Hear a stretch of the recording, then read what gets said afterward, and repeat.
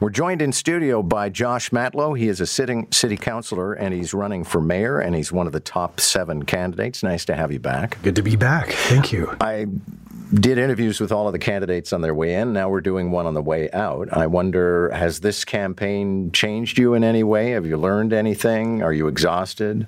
Yes, and yes. I've learned so much from this campaign.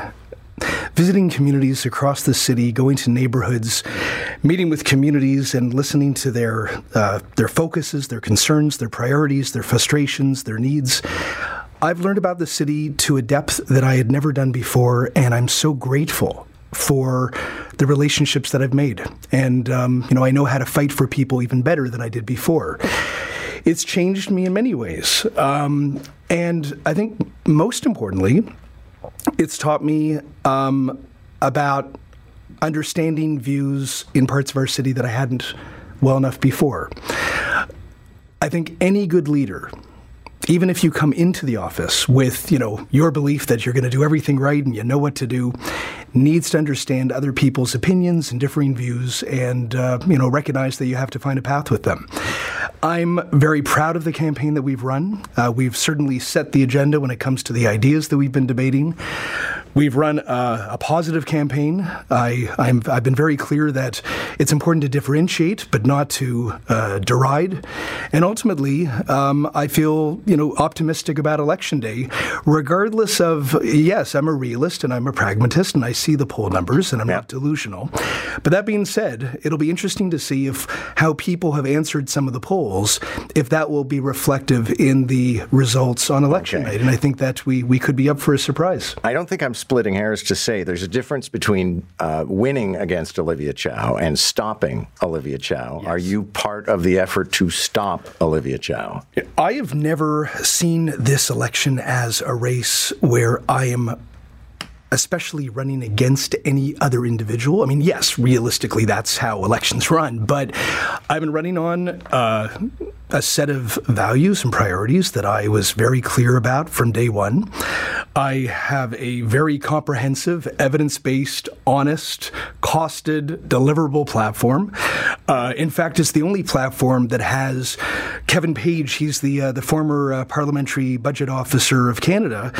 He's verified that it makes sense, that it can be delivered, that it's costed, it's real. But do you see an Olivia Chow mayoralty as a threat to Toronto?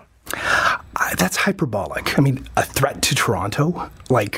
I think she's a well-meaning person who, wants to serve our city. I think I don't like that kind of rhetoric.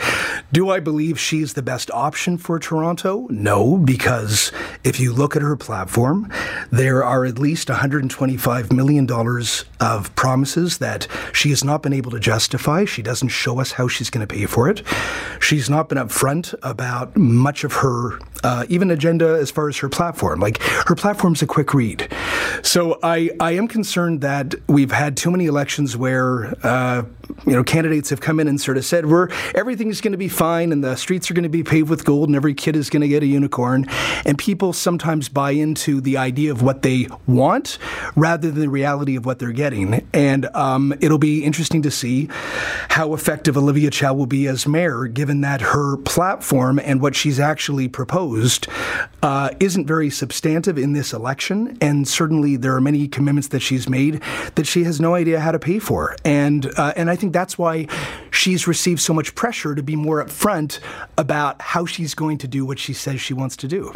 I know in your intake interview, if we can call it that, we talked about the fact that occasionally you're not the most popular figure. You said it's not a popularity contest on council, but as mayor, can you draw a majority of councillors and get anything done? Of course. I mean, that was never really a question, given that every mayor in our history since amalgamation has been able to do so. And right, but some kiss ass better than others. I don't think Rob Ford did. No, he was probably the most unpopular councillor amongst his peers. I think, the honest reality is, even before the strong mayor powers, there were already carrots and sticks that the mayor has under the City of Toronto Act that allowed them to get their agenda through. David Miller did, Rob Ford did, up until his scandal, and John Tory did up until he left as well. So that has never really been a concern as far as reality. That being said, I've never sort of gone along to get along just to sort of get committee appointments or, just to kind of get the favor of whoever was the mayor at the time. Now, it doesn't mean that I haven't supported good things that they've done, because when it's good policy, I think that we need to back it.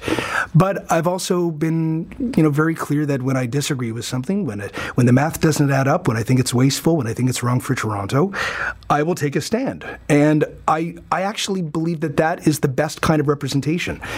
Non-ideological, not just to serve your own self-interest, but to do what's right for the public.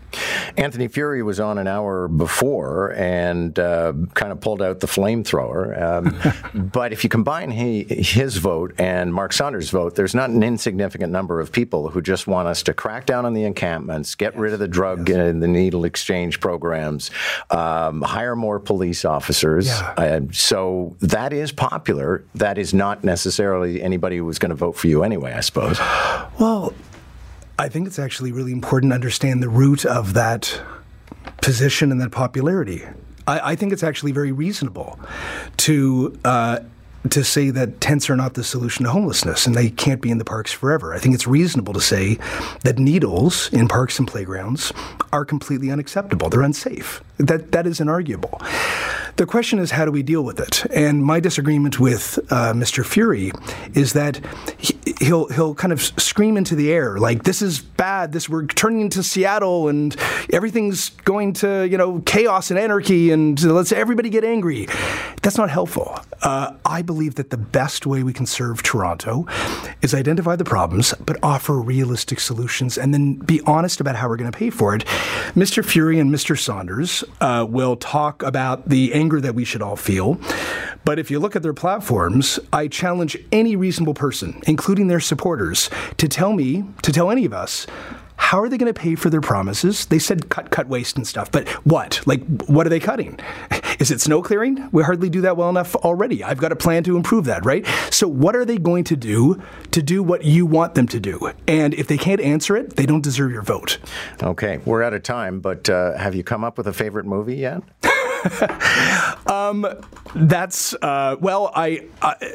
Reshmi, your colleague, asked me a couple days ago, and I told her that it might be Shawshank Redemption. All right. But I'm also the kind of person who likes more than one movie because I think most people don't always just have one favorite thing. Yeah, okay. And it said in one resume I was reading that you're a former actor. Years ago. Which would be an odd coincidence since Anthony Furey was a former actor. Yes. And what a stretch that we've both gotten into politics. There you go. We'll leave it there. Thank you. Good luck. John, thank you. Okay, we'll see you next week.